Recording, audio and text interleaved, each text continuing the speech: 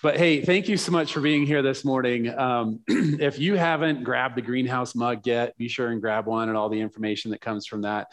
And yeah, we love being a family together that's growing disciples, that's loving God, loving people, and serving the world. That is our heartbeat. And so it's what we want to be all about.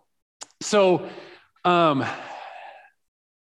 23 years ago. Now, I'm going to tell you a story, and Nicole always on the way to lunch afterwards, she always edits it and corrects it. I need my own personal fact checker, but this is, in the words of Mike Rowe from Dirty Jobs, his podcast, the way I heard it, right? So there you go. The way I remember it is that Nicole and I were newlyweds, right? We did not have 2 cents to rub together. I was working a construction job, making less than $900 a month. She was a full-time student finishing up her senior year in college. We didn't have any money. And so I was like, we got to find some other source of income. And I had a buddy that was kind of like, dude, you need to take on this new business. It is awesome. You'll make so much money doing this. And he had the bright idea of going around our community and painting house numbers on curbs. Simple, easy, barely any investment in it. And you can, charge whatever you want for it, right? And so we were like, hey, this is a great idea. This is going to be easy money, barely any work. We can probably crank out like 50 a day, no big deal. We'll be rolling in the cash. I can quit my construction job, and we'll become the czars of the curb numbering deal. We'll have campuses opening up everywhere. So we came up with this plan, and we called it Curb Check, right? Like snappy, snazzy, right? Like who wouldn't want to, Curb Check? There you go. And so we thought, okay, but here's the thing. We got to develop a sales pitch. Like, who's going to let us, 1, tag their curb, and then 2, pay for it? Right. And so we came up with this really great, like heartfelt, like, hey, this is for you. We're doing you a favor, right? Like if you ever have an emergency, you need to have your address clearly painted on your curb so that the ambulance is going to be able to make it to you when you fall and can't get up. Right. And so somehow in our line of thinking, we didn't realize we live in a tiny little village. And like literally if this is the way the dispatch probably goes. Hey, Melvin Cornelison fell again, head on the way out. Hey, on the way back, why don't you get Irma Suderman's cat, let her out because she's been out of town for a while. Okay, yep, we'll see you later. Catch you for coffee this afternoon. Like it was a small town. And so like the idea of like these EMTs, like driving around, like, we don't know, what street are we on? Where's this? Like it didn't even compute for us. Right. And so there wasn't really a need for it. And then here's the other part is, how are we going to get word out? This is the days before the Facebook and the interwebs. And so you can't just get out on there. And so guess what we did? We got out this thing called a phone book. And it has people's names and numbers in it. And so we just started calling down. And they're like, hey, we're Jason Query with Curb Check. This is what we're doing. Are you afraid of falling? And are you afraid of ambulances not being able to find your house? No. And so we're like, finally, we roped in this older couple. And I think they just felt really, really sorry for us. And it's sort of like, dude, they have hit rock bottom. There you go. So they agreed to let us come and paint their number on their curb. And so Nicole and I were like, yes. We went to the local Alco because the Walmart was like 30 minutes away. Alco, everybody heard of Alco? This is why I should fact check before, because your story is probably better. Babe, come up and finish the story. Matching shirts. And so we go to Alco and we get 1 can of white spray paint to spray the background. And then 1 can of black spray paint to spray the number. And then we need stencils. Remember, we didn't have 2 cents. We just blew half our monthly income on these 2 cans of spray paint. And so we went and we got this computer, like printer paper. And then we Nicole's a teacher. And so she draws the numbers on there. And then that was our stencil, our homemade stencil. Somewhere in our thinking, we forgot we're in Kansas. It's windy. And so we get out to the curb, and they're like, well, what do we do? I'm going to have to hold it. So I'm holding it, like, you hold it, I spray it. No, you spray it, I'll hold it. What are we doing here? And so we get like this white background. We're like that. Wind is blowing it everywhere. And then we're trying to do the black numbers on top of it. It hadn't dried yet. And the wind is not only blowing the paint everywhere, it's blowing the stencils everywhere. And what happens to printer paper when you get it wet? Like that, right? Like our stencils are falling apart in mid-job. And so we kind of step back and it's kind of like, we can't even tell that number, right? Like it's this kind of white blob with these black kind of streaks, and we're trying to like touch it up, and it looks like the children went out. And it's like, it was mortifying. To this day, Nicole, I don't even know. To this day, I don't even remember if we went up to the house and said, we're done, pay us. The way I remember it, we hopped in your Mazda 626, threw the paint in the back in the box, and like, boom, we're out. Like, I don't remember. It's like we should have Ian go see if that house still has it. So like everything went wrong with that. There was nothing right except for our pure, innocent desire for money, right? There was no need. The product wasn't good. We didn't know how to get it out there. It didn't work. The problem is that so often we're like that. We have these great ideas and we like the idea of something, but when it actually comes to implementing it, it all falls apart. Now, here's the thing. Our friend must have been way better than us because they made a ton of money on it. And they must have had the right stencils, they had the right situation, they had the right process. I mean, I think I got more paint on my hands than on that curb, right? And we like the idea of something, but then when it doesn't work, boom, we're out. This morning, we're going to continue in the Gospel of Luke, and we're going to look at how Jesus actually was on the opposite side of this. He looked around him and he saw a world that was broken and drowning in need. What he was going to do was completely legit.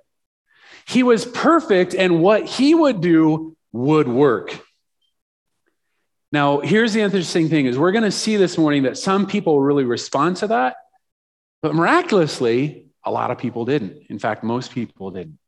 We're going to be looking in Luke chapter 8, and Jesus is going to describe the nature of his product, God's word, and how people respond to it. As we dig in, I want to ask you to put yourselves into the story. One, look at what areas of need. As we look through these stories, we're going to see some pretty intense stuff, some pretty far out there stuff.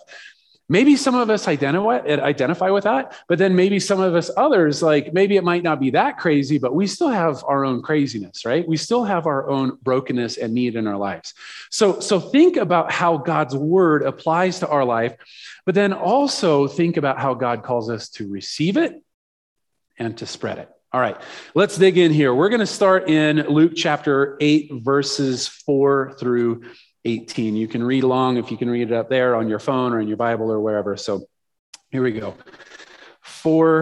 8, 4 through 18 says, one day Jesus told a story in the form of a parable to a large crowd that had gathered from many towns to hear him. A farmer, I like the story already, a farmer went out to plant his seed. As he scattered it across this field, some seed fell on a footpath where it was stepped on, and the birds ate it. Other seed fell among rocks. It began to grow, but the plant soon wilted and died from lack of moisture. Other seed fell among thorns and grew up with it and choked out the tender plants. Still other seed fell on fertile soil. This seed grew and produced a crop that was 100 times as much as he had planted. When he had said this, he called out, anyone with ears to hear should listen and understand. His disciples asked him what this parable meant. He replied, you are permitted to understand the secrets of the kingdom of God, but I use parables to teach the others so that the scriptures might be fulfilled. When they look, they won't really see. When they hear, they won't understand. This is the meaning of the parable. The seed is God's word. The seed that fell on the footpath represent those who hear the message only to have the devil come and take it away from from their hearts and prevent them from believing and being saved. The seeds on the rocky soil represent those who hear the message and receive it with joy.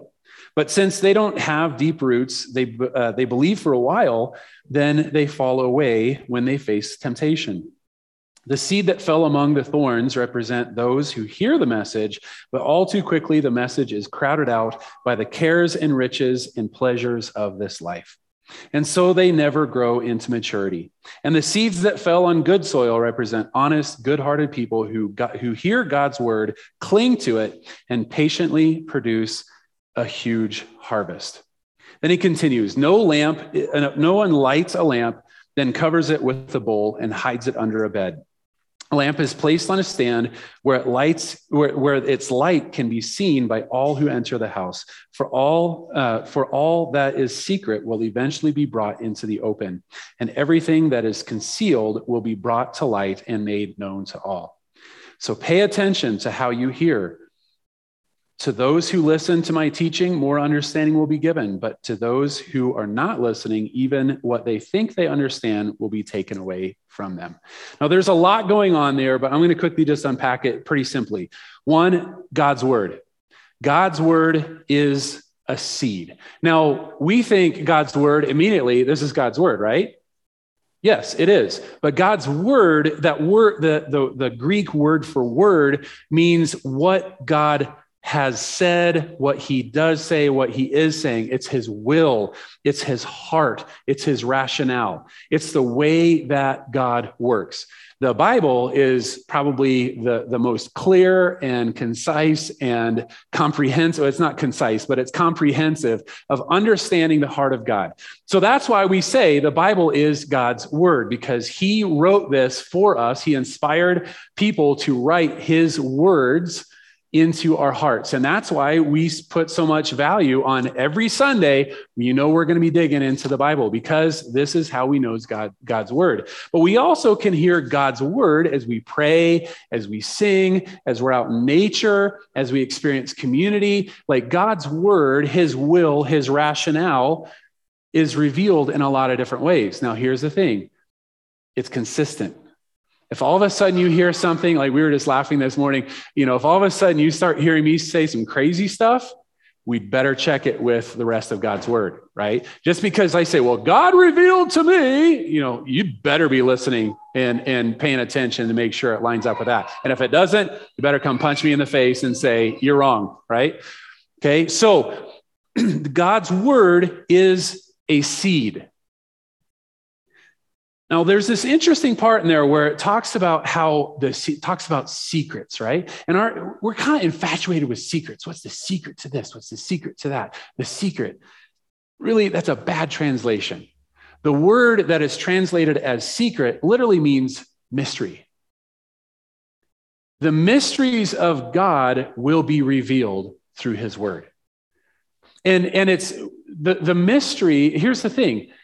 God is God and we are not. He is a spiritual being. We are a fleshly being that has a spirit, right? We are created by him, just like your Lego project doesn't understand your heart. Like it's the created, we are the creator. It's the same thing with us and God. Like he reveals himself to us, but we have to kind of learn. And so there's this mysterious aspect. If God is no longer a mystery to you, you need to get to know him better. I've been walking with the Lord for a lot of years. I have a master's degree. I've been doing this for a long time. And guess what? The more I get to know God, the more mysterious he becomes to me. And I love it because I don't want to serve a small God that, this is exactly this. This is exactly that. This is exactly that. It's not much of a God, right? And so he's saying this mystery of God is going to be revealed to us through his word, through this seed. Now, here's the thing. Seeds are meant to be scattered. It's not to be ignored or hoarded. Now, I come from a farm in Nebraska, right? My brothers farm a lot of corn and a lot of soybeans. And imagine if all of a sudden, Matt Siebert, he's the pioneer seed dealer in Henderson, Nebraska. Great guy. Love him. Went to high school with him. He's a lot older than me. But he's their seed dealer. If all of a sudden Matt would bring like a trailer load of seed out to the farm, my brothers would be like, nah, I don't need that seed. What? They need seed. They have to have seed. If they don't have seed, they don't have anything to plant. If they don't have anything to plant, they're not farmers, right? Or let's say all of a sudden, hey, Matt, bring out some more. Give me another hit of seed. Bring that seed over. And they're just stacking up all of their sheds with the seed. But guess what? Come springtime, they never plant it. And they never plant it. And they never plant it. If they're not planting seed, they're just hoarding it. They're not farmers, right? Seeds are not meant to be ignored. And they're not meant to be hoarded. They're meant to be scattered. They're meant to be received, right? We need to receive that seed in our heart, in our life. 3 out of the 4 examples that Jesus says didn't really receive it. They might have kind of sort of received it, but either 1, the seed is just taken away, or 2, it's like, oh, this is great. And then as soon as there's no root system, then as soon as life happens, well, maybe that's too hard. I'm just out, right? And we wilt and we die. Or we're like, hey, we're doing good. And all of a sudden we realize that all these weeds are growing up in our lives too. And all these different temptations, all of a sudden, man, I'm really growing. And then all of a sudden, these things lock us out from the light that we need for Jesus, right? Seeds are pregnant.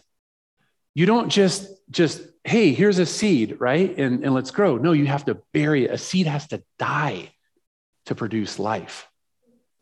And so we bury God's word in our hearts, and we see that begin to sprout and grow and reveals itself. And the cool thing is, as he says, that huge harvest will come from that. So God's word, the nature of God's word is a seed. And then the second one really quickly is that God's word is like light. Now, light is meant to be seen. Light is not meant to be hidden. It pushes out the darkness. Now, it's always kind of funny. Light can be very comforting and welcoming. If you've ever been camping before by yourself out in the mountains, it's sort of like until you get your fire going at night, you're kind of like a little scared, right? But there's something deep about light. And it's just comforting and reassuring and things like that. But if you've ever woken up your kids in the morning and it's dark and it's sort of like you flip on the light, it can be jarring. It can be really, really jarring. We don't like to have that light shining in on us. Or if you're trying to hide stuff, you want dark. You don't want light, right? We don't want God shining his light around into our lives to reveal all the things that we've been trying to hide. And so I love how Jesus kind of starts off this section where he says it's like a seed and it's like light. My heart, my will, my intent is meant to be received. It's meant to be lived out. It's not just supposed to be hidden or left dormant. Now, verse 18 is kind of odd, because it talks about how if you don't listen to it, if you don't put it into practice, you lose it. We don't like verses like that. That's not fun. I wanted to skip over that part, but it's there. So we look at it. It's like this. I haven't really worked out consistently in the last 2 years, ever since I had my shoulder surgery, and that's been my excuse. And then I had COVID, and then I had to travel, and then I just back pain, and I had excuse. But guess what? This last week, it was finally go time. My kids are starting to make fun of me. And I was like, hey, listen here, punk, I'm going to take you out. And so this week I went 6 days, right? I went from like barely anything to 6 days in 1 week. I am so sore. I hurt so bad. Over the last 2 years, I would maybe go a couple times every like 2 or 3 months. If you want to get sore, the key to working out is just to only work out like once a month. That way, every time you get that first burn soreness, it's like the first time all over again, right? Don't suggest that. Because I've been realizing like as I've been trying to get back into it, just how much I've lost. Same thing with God's word. It's not just, oh, I'm saved, I'm good. Now I'm going to die and go to heaven. I don't have to do anything in between, right? No, God gives us his word to work us out, to grow us, to challenge us, to push us. If we continually reject that, we lose out on it. And then when we engage, when God comes to us and says, hey, I want to do this, I don't want your light. I don't want your seed to mess up what I got going on here, right? So that's kind of the nature of God's word. The rest of chapter 8 are examples kind of fleshing out a little bit more of the nature of God's word, but it's also really interesting because we're going to see how people respond to it. In Luke chapter 8, verses 19 through 21. Then Jesus' mother and brothers come to see him, but they couldn't get to him because of the crowd. I would just love to see somebody try to keep Nicole away from her kids.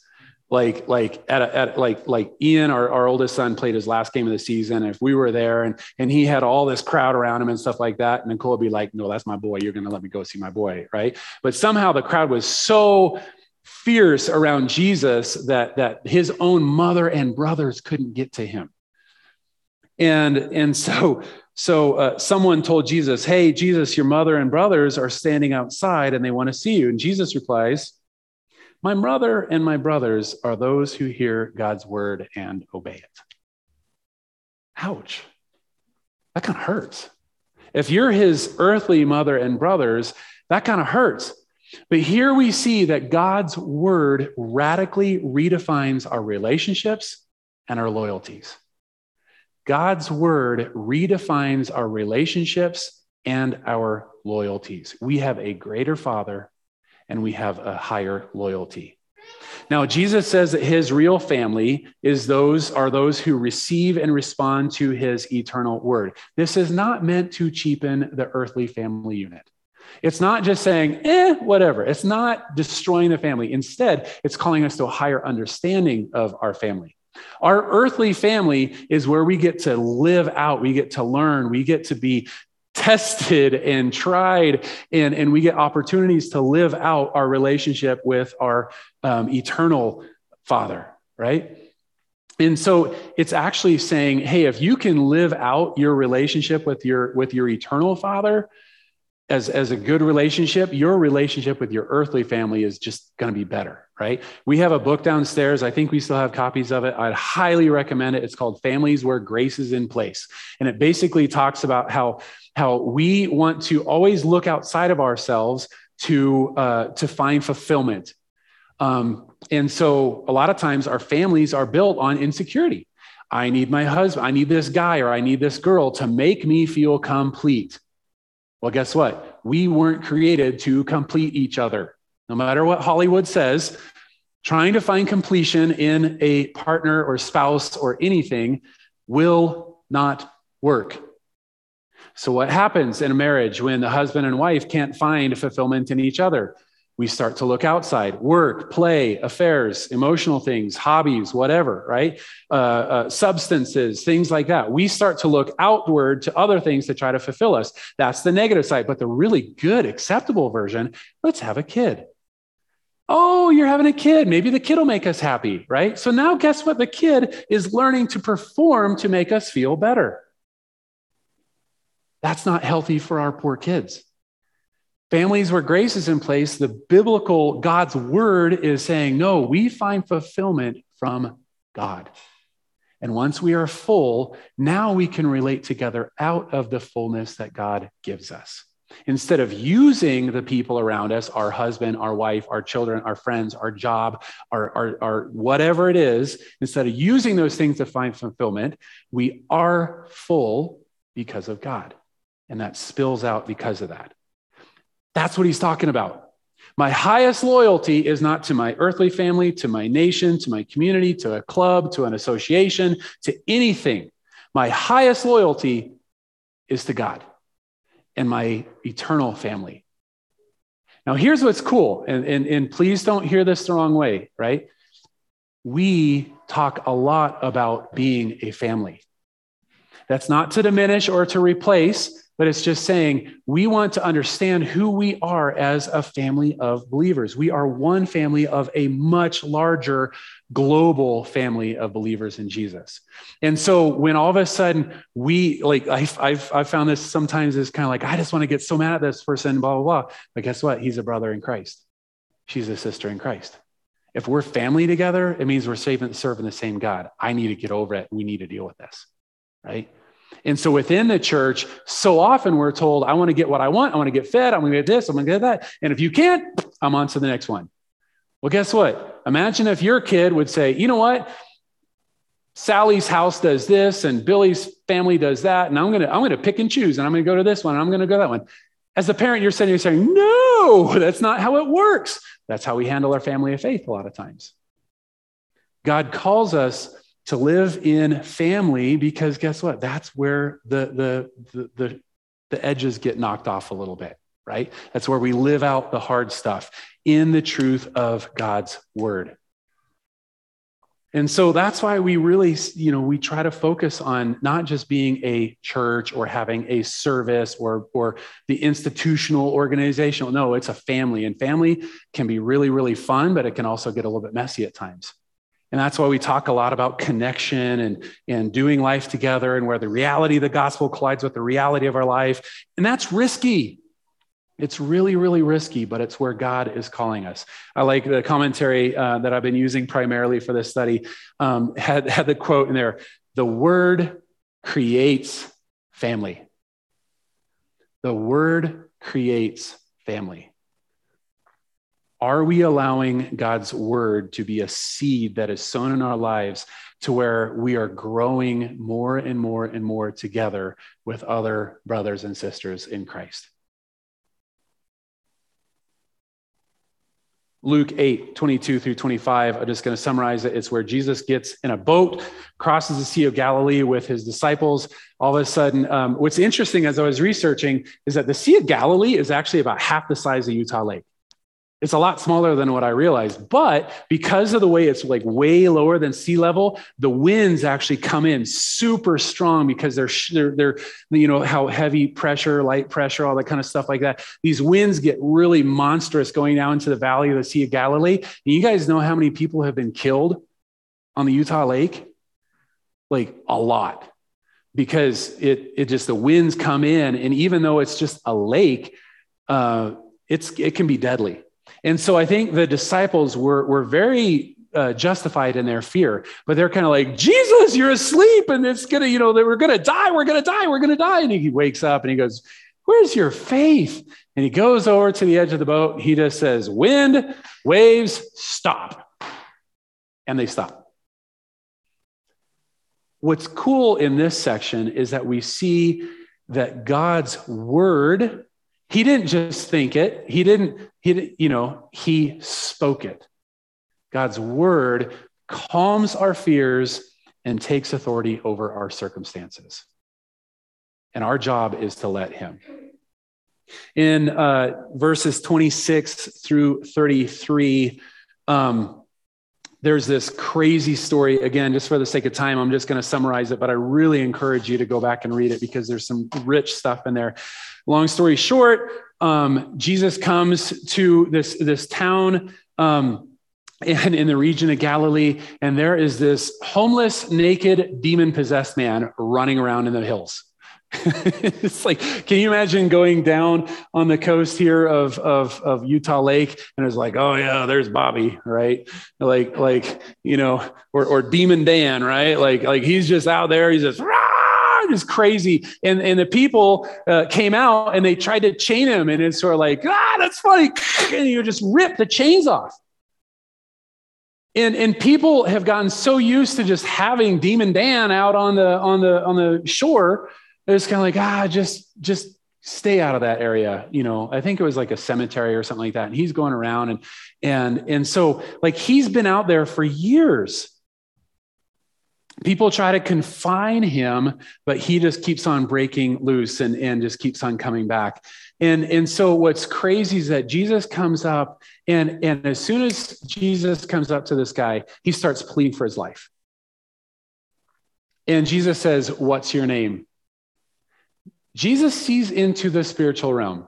We don't talk a lot about that. We need to be talking more because flesh and blood is just temporary. What's seen is, we need to focus on what's seen and what not seen.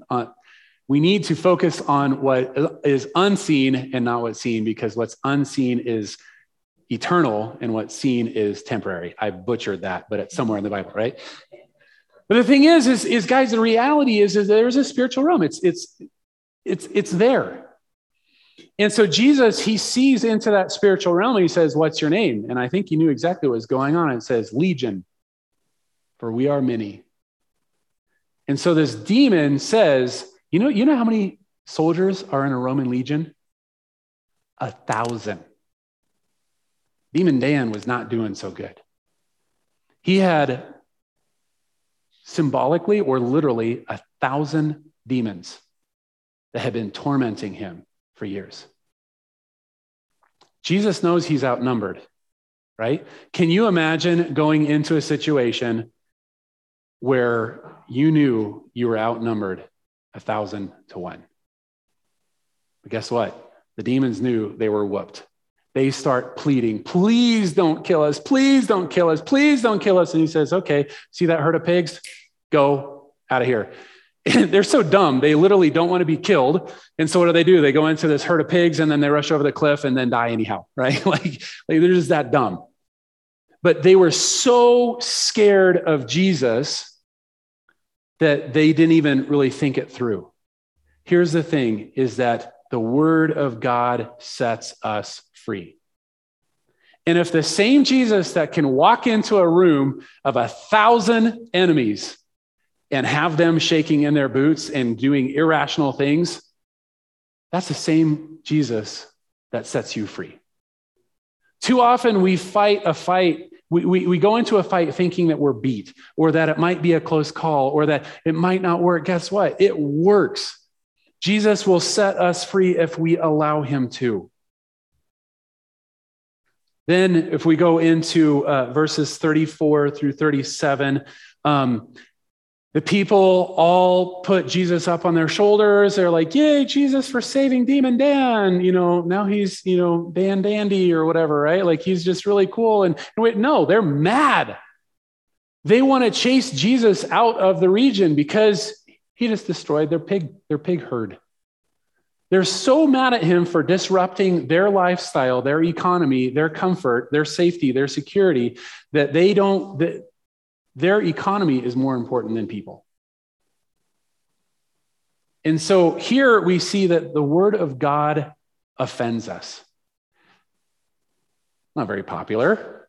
None of you are probably going to go home and Instagram, the word of God offends us. Jason Query, Greenhouse Community Church. Send. Oh, I like that. I'm going to share that. The word of God offends us, right? But guess what? The word of God offends us. Not in a shameful, mean, cruel, unloving way, but in a life-giving and shame-free kind of way. Sometimes we have to be offended. There's been times where I have been hurtful. I've been just really stupid or mean or selfish. And guess what? I have to be offended with the truth of what I've just done. Because if I don't, I'm just going to perpetuate my stupidity. Until someone has the love to confront me and hurt me, I have to be able to receive that. Because God's word will offend us. But do we trust him? Do we know that he loves us? Are we going to receive that because of that love? And then we also see here in verse 38 and 39, the man who had been freed from the demons begged to go with him.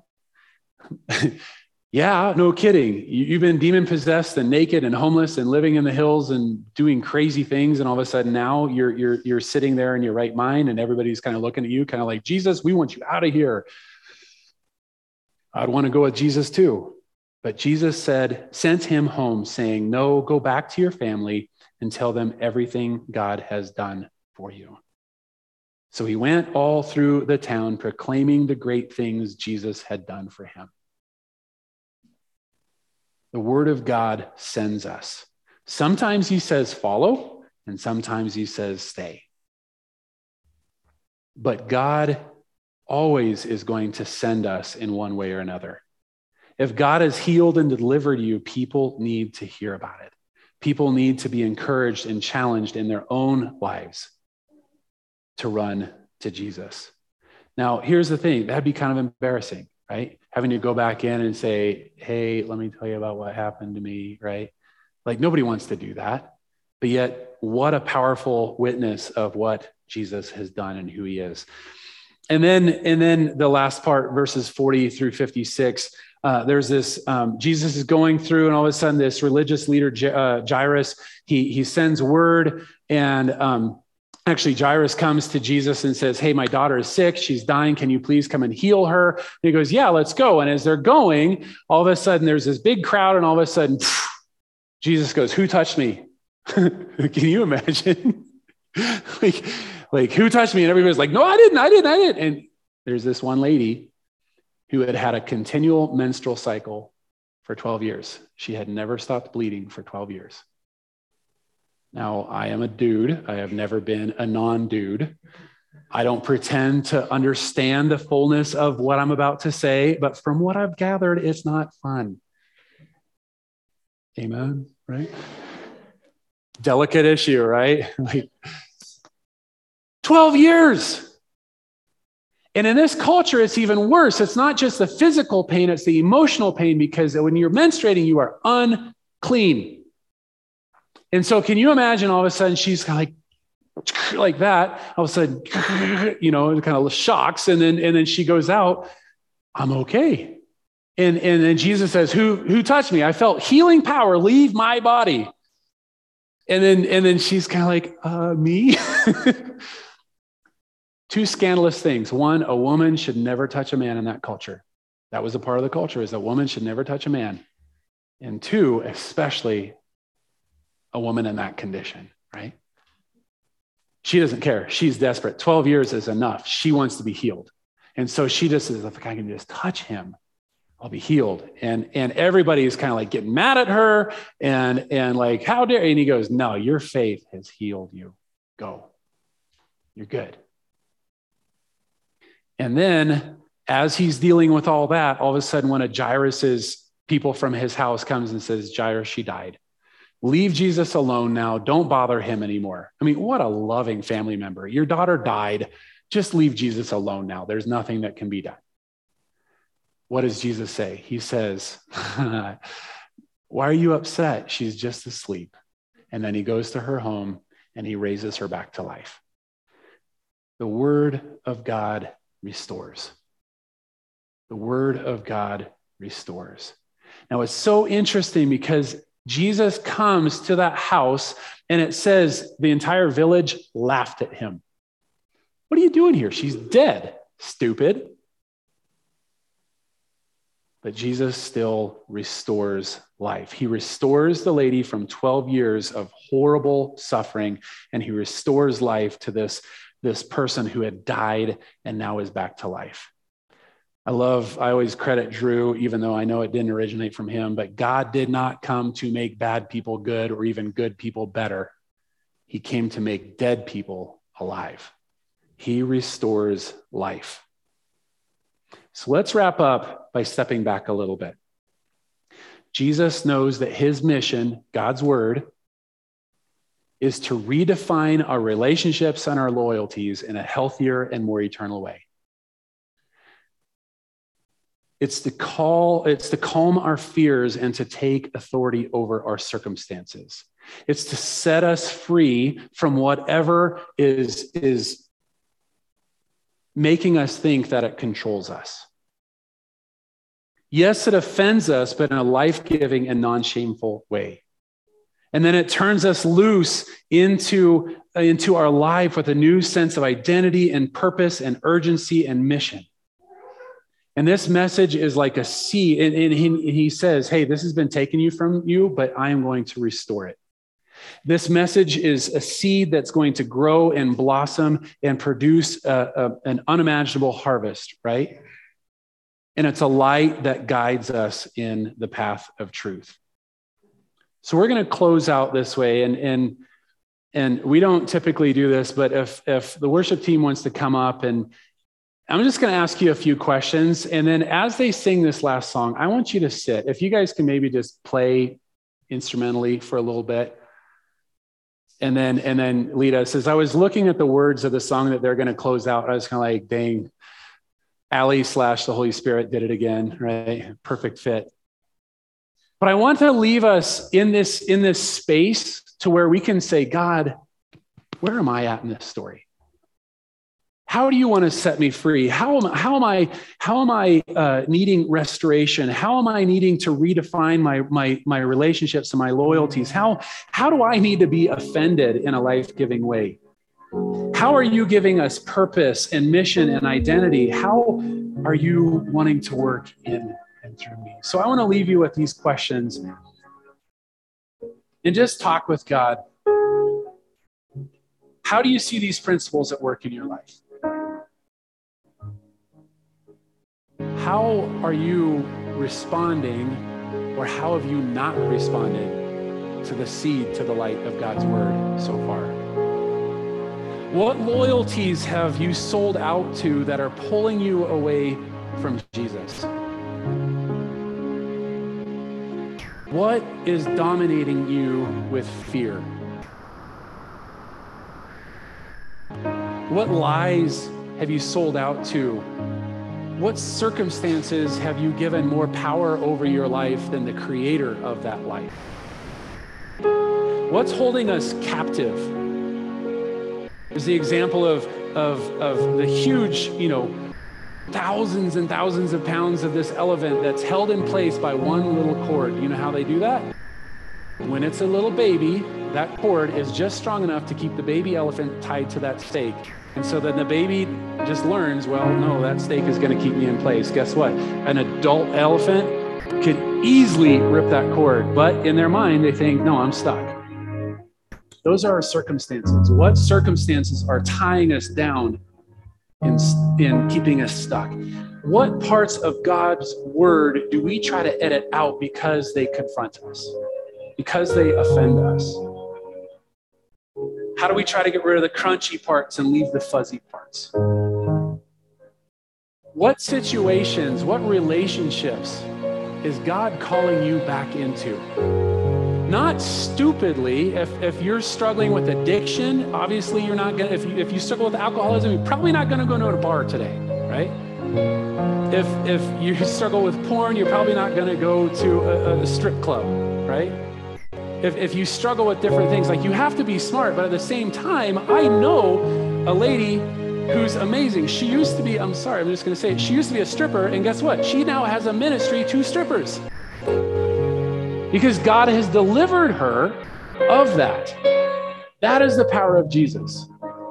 How is God calling us back into some situations to tell of what Jesus has done? To fearlessly live out our relationship with him.